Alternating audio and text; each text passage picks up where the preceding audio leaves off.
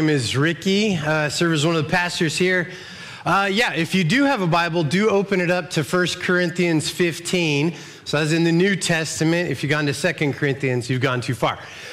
So 1 Corinthians 15. In the fall, we went through, we're working our way through the book of Matthew. We did the Sermon on the Mount. That was Matthew chapter 5, 6, 7. And then for Advent, we went through Matthew chapter 1 and 2. Right now, we're going to be taking a few Sundays to be going through our core values, the things that we hold near and dear to our heart here at City Light South, the things that define us as a church, that make us who we are, and the things that we're just going to kind of go to the mat for. And then afterwards, we'll jump back into Matthew and keep working our way through the book of Matthew. So, going through core values, if you're new, you're like, cool, this will be great. This, I get to kind of really know what the church is about. If you've been around for a while, you might be like, oh gosh, yeah, the core values, super. But these are really important because we can all drift. How many of you remember the company called Kodak? All right, good. I'm glad. I was like, and I'm old. This was, Kodak used to be basically the big dog when it came to camera film. Even if you took a picture, they had a saying, it was like, that was a Kodak moment. It was like, hey, that was a moment worth capturing on film, a moment worth taking a picture of. It was, hey, you really want to memorize that. That was a Kodak moment. And so they've drifted pretty far away from what they used to be, from those Kodak moments. So in 2012, the Kodak company filed bankruptcy. And today, they basically have nothing to do with Kodak moments or with cameras or anything like that. They produce chemicals and they're a pharmaceutical company, right? Something totally different than what they used to be. It's quite a big change. But drifting doesn't just happen with companies. It can happen with us, right? It happens with people. Right, you know what, maybe you've experienced that. You go to college, you're excited, you're gonna jump into this degree, you're gonna get A's and all of this stuff, and you're gonna keep your scholarship, but then you kind of drift into the party scene, and then your scholarship maybe drifts away. Right, you get into a relationship, you're like, oh man, this is gonna be great. Hey, let's really honor each other, let's pursue Jesus together, but you drift into lust. Man, you have maybe you're married. And it's like, oh my gosh, I can't believe we're married. You're one. Oh, wow. Hey, this is fun. And then you just kind of, years go by, and then you just kind of drift into the monotony of life. And then Tuesday is like, oh yeah, I guess I have a spouse I should be intentional with. What show do you want to watch? Right? And then you're just like, I don't know. Hey, there's a marriage conference next week, right? We all need help. We all need sharpening. Some of you are really big goal people for New Year's resolution. I know that my wife, Christy, has asked us many times in our home, what's your New Year goal? It's like, how about to just answer this question so you can stop asking me, right? You're like, hey, I'm going to get in shape. But then those cookies come around and you just drift right out of that New Year's resolution. That's why I just don't make them. That way I don't have to drift out. It's just like, I'm going to eat the cookie. I know I'm going to do this, right? So we all drift in, and that drifting that can happen to us as individuals, that can also happen to us as a church. We could think, hey man, we're people that know God, that are saved by Jesus, but we could really quickly drift into being just an audience. We could really quickly just drift into, well, I guess I'll just do the good kind of churchy Midwestern thing, and I just will come to church on Sundays because that's just what you're supposed to do, rather than actually pursuing Jesus to know him. And so we regularly put these core values on our radar, go through them to be like, hey, let's not drift. What has Jesus done, and who has he called us to be here at City Light South? And let's rally to that. Let's not drift into just the monotony of everything. And so our core values are just set by directional arrows, down, up, and out. And so the down is the gospel, that Jesus has come down, that he has initiated towards us to save us. Up is our response to him in just spiritual formation, becoming like him, growing in Christ likeness, imitating Christ. In is community, pursuing one another, loving each other in these intentional relationships. And then out is mission, pursuing our city, pursuing our world, so that we can make disciples and help people know Jesus. And so today we're going over down, just the gospel. And really I would say this, if you have to get this core value if you want to get any of the other ones, because without the gospel, the other ones don't matter. Right? This is the thing that really drives everything that we do. Everything else is a response to what Christ has done for us. Man, why do we want to know Christ? Well, because of who Christ is and what he's done for us. Why do we want to really pursue each other in some intentional relationships? Well, because who Christ is and what he's done for us, who he's made us. Man, why do we want to pursue this world? Because of what Christ has done for us, he could do for them.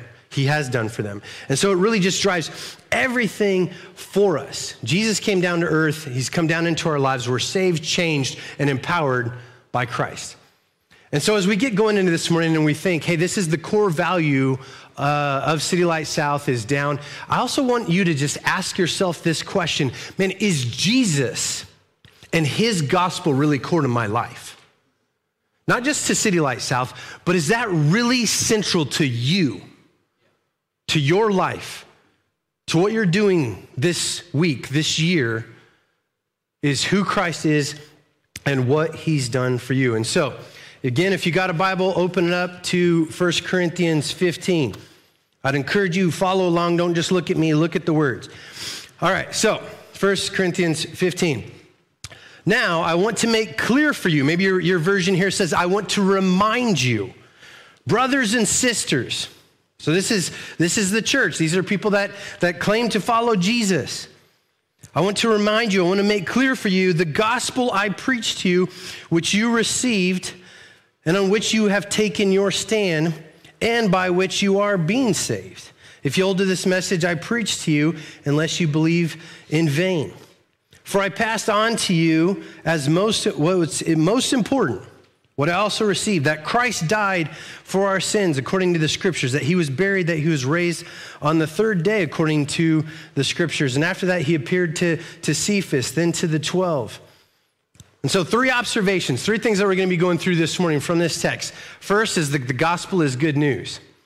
Second is that the gospel is of first importance. And then third is that the gospel changes us. And so Paul starts off.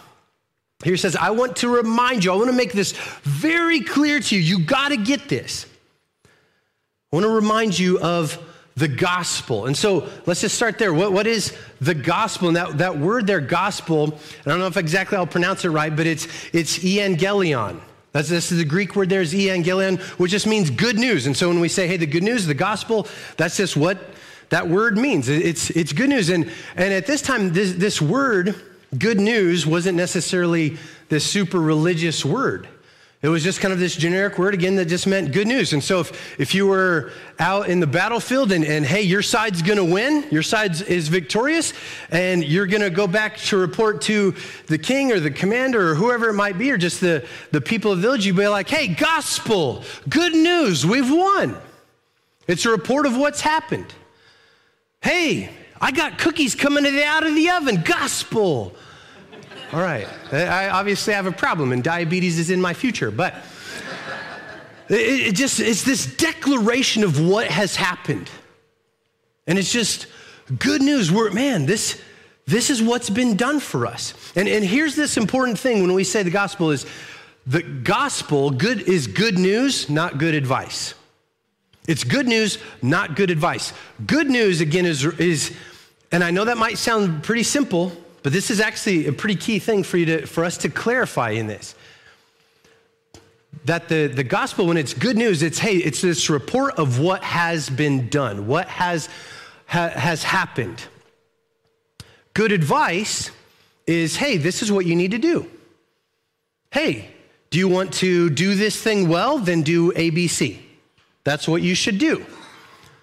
It might be good information. Good advice could be helpful information. But I mean, think about that. Hey, if you want to be a good person,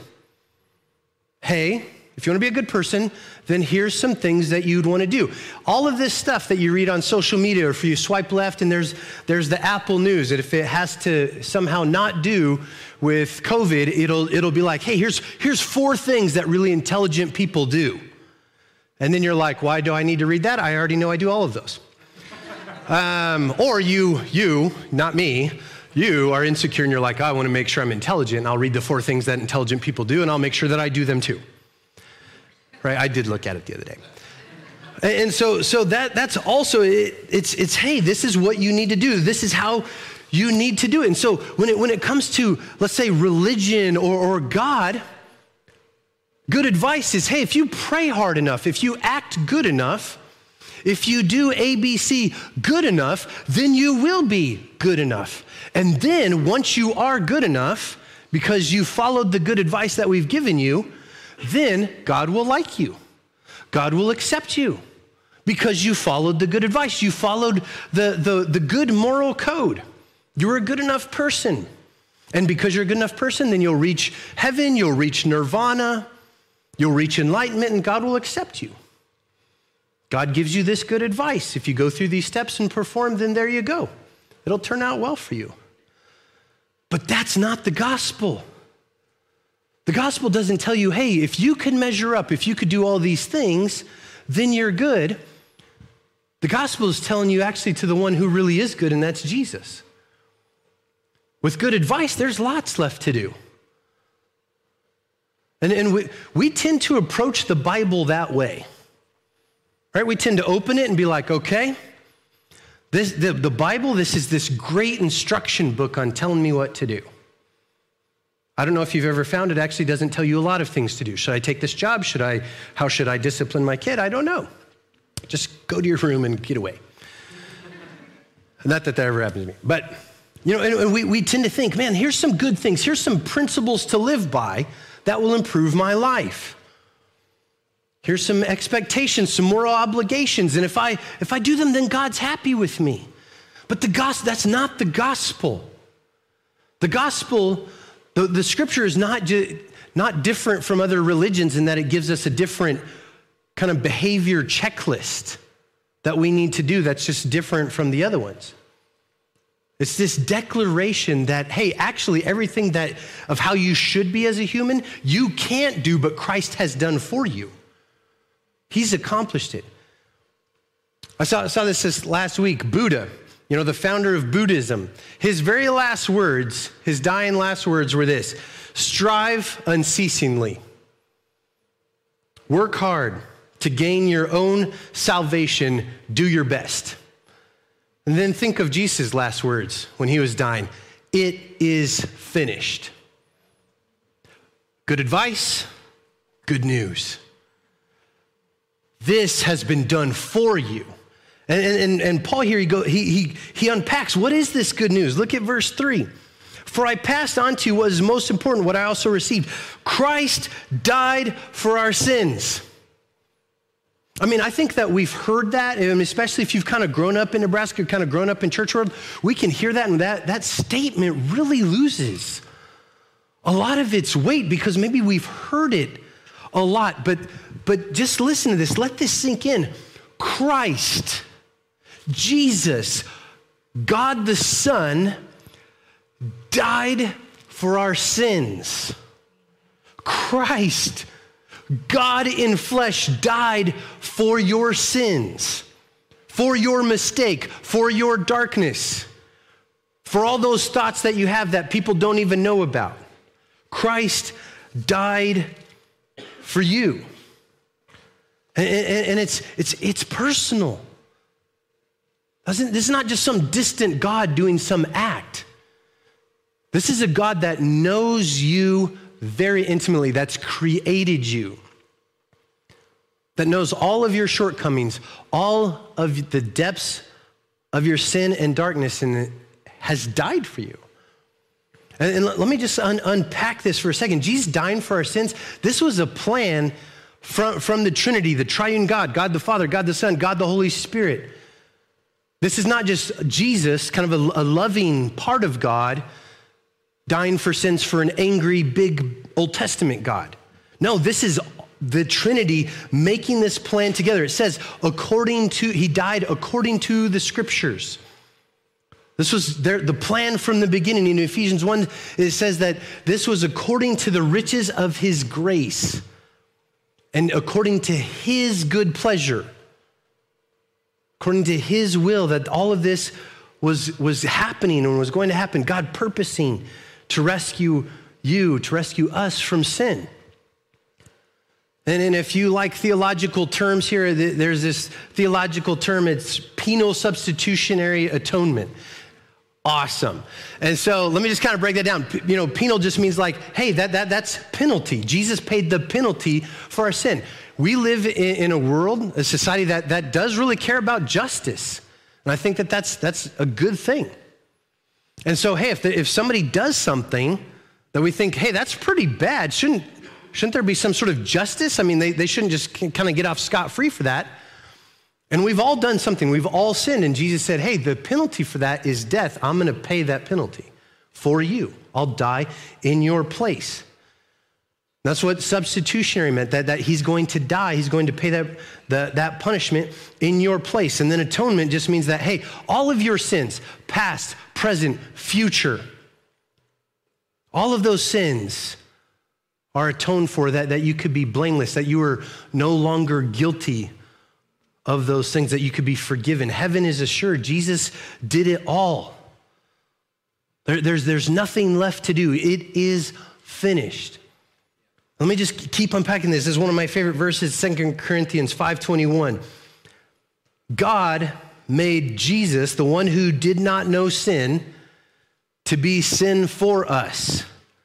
So Jesus was made sin so that in him we might become the righteousness of God. They call us the great exchange. And so all of our junk, all of our sin, all of our guilt, shame, everything that we've done, Jesus became sin for us. All of that goes on to him so that we might become the righteousness of God. And so his right standing, his perfection, his right standing with God, his acceptance with God comes to us through faith by grace. Let me just give you an illustration for this. One day, I've shared this a few years back, but it's really good. One day, my son Colton, this was a few years back, he's trying for the first time Super Mario Kart on the Nintendo 64. Yes, one of the greatest games. And let's just say he's not any good. He stinks. I mean, he can't even figure out how to go. He's not on the road. He's just like hitting the wall, bam, bam, bam, bam. Well, back up. I don't know how to back up. Hey, just push the gas. He's just going nowhere. And his place in the race is dead last, and he's kind of panicking, and I'm just like, who cares? Just learn how to do it. But he's just so bad. He's not learning anything. And he's like, Dad, just race this race for me. So he puts, I get the remote, and I don't even have to brag, but I'm good. And so I'm racing, like, bam, Red Turtle Show, what's up? And power slide, let's go. And I get all the way through it, and I win the race first place. And I'm like, all right, well, hey, do you want to try? No. You keep racing for me. Okay, so we're in the Mushroom Cup, whatever cup it is. And so I race all 4 races, first. And then at the end, they do this kind of little ceremony thing, and, first, second, third kind of drive up to this castle. And if you're first place, you get this big gold trophy. And so they're kind of driving up, and I'm just like, So I put the remote in his hand. And then as he gets the trophy, and the trophy's coming down, he just goes, I won. I'm like, what do you mean, boy, you what? That's your dad. Like, I won. But all you did was stink so bad that you needed somebody to do this for you. And that's how it is with Christ and us. All you provided was the sin that was necessary for Christ to show up. That's it. And just like I could only earn that for Colton, do something that he so couldn't do, that's what Christ has done on your behalf. And then through the cross and resurrection, you get to say, I've won. Not because of what I've done, not because of what I can do, not because of some sort of steps that I go through to improve myself and I made all these New Year's resolutions and I accomplished them. No, it's you have done nothing. Christ has done it for you, and his righteousness comes onto you, and your sin went onto him and he paid it for you in full. That's what Christ has done for us. That is good news. And in verse 4, when it says that he was buried and then he was raised on the third day, according to the scriptures, he not only paid the penalty for sin, which is death, he defeated death by raising again. That's kind of a big deal. No one else has done that. He now, because, man, he's paid the price for your sin, which is death, and then he defeated death. He offers you eternal life through him. Resurrection life for whoever believes in him. Death doesn't have the last word. We have this saying in our home. It really comes out around Easter, but man, the tomb's empty, baby. Man, Christ has risen. Man, I don't have to wonder, man, did Jesus really get all my sin? Man, the tomb's empty. Man, did Jesus really am I really okay with God? I've had a really bad week. Tomb's empty. And just like that tomb's empty, I'm okay with God because of what Christ has done for me. The Bible calls this grace, undeserved, unmerited. You can't earn it, but Christ freely gives it because you absolutely can't do it. You can't deserve it. Man, it's just this outpouring of God's love and his grace. And so Jesus, he took the penalty for our sins so that we could be forgiven. And now by faith, we can be adopted. We can be children of God, united with Jesus, in God, union with him, not only loved by God, but liked by God. And this is really good news, but this can also be kind of frustrating. Because the world that we live in doesn't encourage this, right? The world that we live in is like, get it done. Work hard. Hey, you could be whatever you dream to be as long as you work really hard to do it. Good things come to those who do good things. Karma, right? And the world also likes to say, well, you're not really that bad of a person. That's why the biggest section in the book in Barnes & Noble and that is self-help. Right? Because it's not like you're really messed up. You just need a few tweaks. That's it. You can do it. Just work a little bit. Here's the checklist. Right? Think of even how we typically approach the Bible. We kind of live in this Devo world. Well, I'm going to read a little passage, and then the first question that we ask is this: how does this apply to me? Show me what I'm going to do this week. How does this apply to me, Bible? Little Devo. Here's the thing: you're not the point. Christ is the point. It's not what you got to do, it's what Christ has done. The Bible shouldn't just be leading us to just do some things, it should be leading us to worship. Man, it's about him, Christ, his goodness, his glory. Not a better version of you, but the amazing, perfect, loving God that already exists and is here with me, pursuing me. The gospel is good news, but also offensive because you are far worse than you think you are. But you're more loved than you could ever dream or imagine. I love what it says in John chapter 6. There's this crowd and they ask Jesus, hey, what must we do to be doing the works of God? What must we do to be doing the works of God? I mean, and I just kind of imagine if we're kind of there, I mean, we're like, all right, hey, that's a great question, Frank. Let's write this down. Let's get out our phones and let's put it in our notes. Let's put it in our planner, because whatever Jesus is about to say, what must we be doing to be doing the works of God? Let's take note of this. All right, here we go. This is what we're going to be doing. And then Jesus says this: the work of God is this, that you believe in him whom he sent. Believe in me. That's the work of God. You know what you need to do? Just believe in me. That's it. Again, on the cross, Jesus said that it is finished. What's left for you to do? Just believe. Have faith. The gospel is not good advice about what we have to do, but good news about what Christ has done. And so the second thing that I'd have you write down is this: the gospel is of first importance.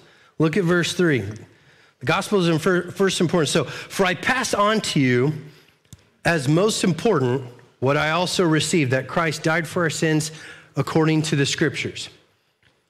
Now, if the Bible, which is the most important piece of literature ever, right? This is God's word. God superintended its writing through the Holy Spirit, through people, right? And if the most important book ever says, hey, this is the most important thing, we should probably take notice of that. And Paul says, man, I passed you what was of first importance, the gospel, that Christ died. The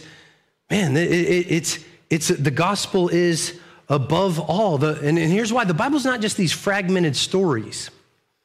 Hey, here's a story about Adam and Eve. Hey, here's another story about Moses. Here's a story about David. And there's just some cool stories. And hey, if you're old enough, you could flannel graph that stuff. Boom. That's old school Sunday school. We're kind of glad we got rid of those. But, right, it's not just these random stories or some principles to learn. No, the Bible is this unified story pointing us to Jesus. It's all about him and his gospel. Martin Luther said it this way: remove Christ from the scriptures and there's nothing left. That's why Jesus told the Pharisees in John chapter 5, man, you search the scriptures. You're digging in there because you think that they contain eternal life, but you fail to see this, that they testify about me. You should have come to me for eternal life, because that's what the scriptures are doing. The scriptures are not pointing to themselves. The scriptures are pointing to me. After Jesus' resurrection in Luke 24, he's walking on the Emmaus Road with a couple of his disciples, and they don't actually really recognize him, and he's unpacking all of the scriptures, all of the law and the prophets and everything to them and saying, hey, yeah, they testify about me. They're all about me. And he says, the scriptures, Jesus interpreted to them in all the scriptures the things concerning himself. This is what is written: the Messiah will suffer and rise from the dead on the third day, and repentance for the forgiveness of sins will be preached in his name to all nations, beginning at Jerusalem. I mean, Jesus plainly stated, hey, you want to know what the scripture's about? It's about me. It's about me, what I'm going to do, that I'm going to die, that I'm going to pay the price for sin, I'm going to rise again, and that repentance for sin will be preached everywhere. And we kind of can turn this into kind of a playbook, an instruction manual. And we want sermons. Hey, here's 4 steps. Again, not that steps are bad. But again, the gospel is of first importance, because we're not here to do moralism, to just kind of behave better, become better people, self-improvement religion. If the gospel is not above all, it's no longer the gospel anymore. I mean, think about this. In Scripture, other than Christ himself, there's only one thing that's ever referred to have the power to save. Romans 1:16. Paul says, for I'm not ashamed of the gospel, because it is the power of God that brings salvation to everyone who believes. The gospel is the power to bring salvation for everyone who believes. It's this unstoppable, death-defeating power of God to save. And if the gospel is not of first importance, we're going to make something else of first importance. I mean, in kind of church world, we can easily make the most important things just about how do we get bigger. Growth strategies, social media engagement, leadership, qualities or deficiencies, budget size. I mean, I know in Lincoln, different times, and I get it. You know, we sometimes, God leads us to transition to a different church, and we kind of think through that, and we even kind of church shop, which we don't like, but it is what it is. Right? And think, what is the thing that we're looking for? Man, you got a good kids ministry? And is your worship awesome? Or do you just have kick butt sermons? Rather than what's of first importance, the gospel. This is who Christ is. What he's done, the power of God to save, change, and transform people is the gospel. And if we miss the gospel, we miss everything. We miss the whole point.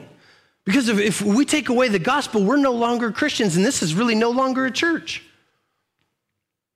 Our spiritual formation just in response to God, if you take away the gospel, all it is just hoops to jump through. It's just self-improvement. You take away the gospel, all we are, we're not a family to belong to, we're just a social club. Just like any other thing. You take away the gospel and us reaching out to the world to point them to Jesus, all it becomes is service projects. That's it. We're not pointing people at anything bigger than themselves. The gospel is above all. Jesus, his gospel is above your preferences. It's above your politics. It's above your culture. It's above having just a good church service. We're about Jesus. He is the hero. We've come to worship him. So the gospel is good news, not good advice. The gospel is of first importance. And lastly, the gospel changes us. You know, we kind of tend to think that the gospel is great for when you don't know Jesus, and then the gospel kind of comes in and then helps you to become a Christian. And then, cool. And then after that, if you trust in Christ, become a Christian, then you kind of leave the gospel and you go on to deeper theology and talking about predestination and Calvinism and how Calvinists are grumpy and whatever it might be. Happy Calvinists, right? But we think that you kind of graduate into real theology. But here, the gospel is not just the ABCs, it's the A through Z. It's not just the diving board that you kind of jump off into Christian life or into theology, and then you dive into the pool of deeper theology. The gospel is the diving board and the pool. It's what you're diving deeper into. Because the more that we look at the gospel, at who Jesus is, what he's done, who he's made us, his life, death, resurrection, the more that we grow. 2 Corinthians 3:18, Paul says this. So Paul says that we grow spiritually, that we're transformed. Hey, you want to know how to change? You want to know how you're transformed? When we behold Jesus and we gaze into his glory. Paul didn't say, hey, you want to change? Try hard. Right? Hey, you want to change? Man, look at Christ. Behold him, his glory. You want to have actually new delights, new affections, new loves and passions? Man, look to Christ. Look to the Gospels. That's how you become more like him. In Ephesians 3, Paul says, man, this is the reason I bow my knee. I'm getting on my knees praying that you could comprehend the height, depth, width of the love of Christ that surpasses knowledge. Hey, I want you to understand what you can understand, the love of Christ. And then, look here in verse 1 of chapter 15. Now I want to make it clear for you. I want to remind you, brothers and sisters, of the gospel that I preached to you, of which you take in your stand. Paul is writing to not new, like to people that don't know Christ. He says, brothers and sisters. He's writing to believers, to Christians. This is what I want to remind you of. This gospel. And the reason that they needed reminding, that you and I need reminding, is because we drift. Do you just drift into thinking that God loves you and likes you? Where it's just like, yeah, that just comes so naturally to me. Or do you drift into like, I better perform for God? You know how I get God? When God, think about it. When do you think God is absolutely most delighted in you? So when you're having a quiet time, when you're reading the Bible? Probably. Oh, man, hey, I went on a mission trip. God is like, thumbs up today. That's a like. Or is it when it's like, man, you know what? I've fallen into sin and I'm just crawling to my Savior, Jesus, and asking you for your grace and love. Is God like, man, that's my boy. I love you. When do you think that God's most pleased with you? We drift, right? We drift into, yeah, it's grace, but. Yeah, it's forgiveness, but. Right? Because we think, well, wait, hey, we don't want to make it too much love, too much grace, right? We have to do something, right? We need to keep it balanced. We need to perform a little bit. It can't just be free. Our tendency is to just kind of hop back on that treadmill of performance. We think, yeah, maybe we're saved by grace, but how we stay good with God is not by grace, it's by us. And Paul says, man, brothers and sisters, let me remind you of the gospel. That's what you're taking your stand in. The gospel is Jesus. And so the Christian life is reminding ourselves, is diving deeper and deeper into the gospel. Just as we're saved by believing the gospel and beholding Christ, that's also how we're sanctified and changed, is by beholding Christ. And what happens is as the grace of God is more and more realized, the gospel is more fully experienced, and just we dive deeper into it, that produces obedience in us. That produces change in us. Paul in Galatians 3, verse 3, he asks this question. Hey, how are you being changed? How are you being sanctified? How are you becoming more like Christ? And he says, are you so foolish? After beginning by means of the Spirit. Hey, after you became a Christian, you got saved by means of the Spirit. Are you now trying to finish by means of the flesh? Basically saying, hey, you became a Christian, you became saved, okay with God, right with God, having your sins forgiven. That started by a work of the Spirit through God's grace by Christ. Hey, but now, are you trying to just do it by your own means in becoming more like Christ?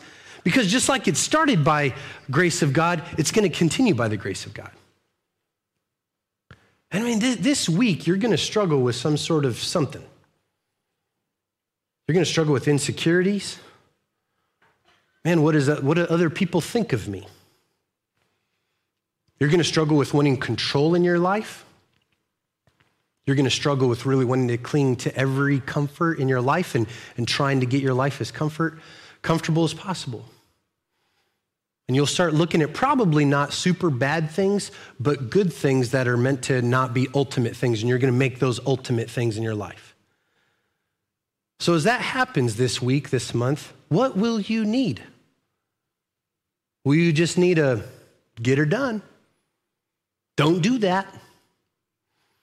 Or are you going to be needed to be reminded of when you were struggling to pursue, to lie, to exaggerate, to get the approval of other people? Are you just going to need to be reminded of, wait a minute, the creator of the universe, the creator of me, my heart, my soul, loves me. And I did nothing to earn it. And there's nothing I have done to make God love me less, and there is nothing I can do to make God love me more. Are you just going to be needed to be reminded of God's goodness? When you're wondering, like, gosh, man, I need to control everything. I need to make sure everything is exactly the right way. Are you just going to be needed to be like, don't do that? Or are you going to be needed to be reminded that, wait a minute, when I feel like life is out of control, when I feel like things are crazy, I will measure God's power by the resurrection. Man, if he defeats death, then surely he's in control of this situation, in control of this world. The gospel, man, it changes everything. It changes us. It is first importance. And I just want to ask you this question. Is Christ, is Jesus and his gospel the most important thing in your life? Is that what your life is based on? Are you making decisions this week because of the gospel, because of Christ? You know, some of you probably aren't Christians. You probably haven't actually trusted in Christ. Sure, you think that Jesus is real, but you actually haven't trusted in him. You still think that, hey, yeah, it's Jesus, but also because I'm a good person. I haven't done some really bad things. Or you haven't really trusted in Christ because you think that you've done so many bad things. Would you let today be the day where you say, man, I'm not holding on to my performance. I'm not holding on to my past sin. I'm not holding on to trying to do things good enough to try to get God to love me and to get in good standing with God. I'm going to trust in Christ. I'm going to trust in the gospel of who he is, that he's fully paid the price for my sin, all of them, and that he gives me life through Christ by his grace. Because I can't earn it, I can't deserve it. Let today be the day where you trust in Christ. You know, some of you are Christians, you are following Christ. You know, is the gospel really, you know, in Christ, is that the most important thing in your life? Is that what you're basing your life off? Do you feel exhausted? Do you feel just tired? Because you're like, you know what, I've been on that spiritual treadmill, of that spiritual performance treadmill, just trying to do good enough.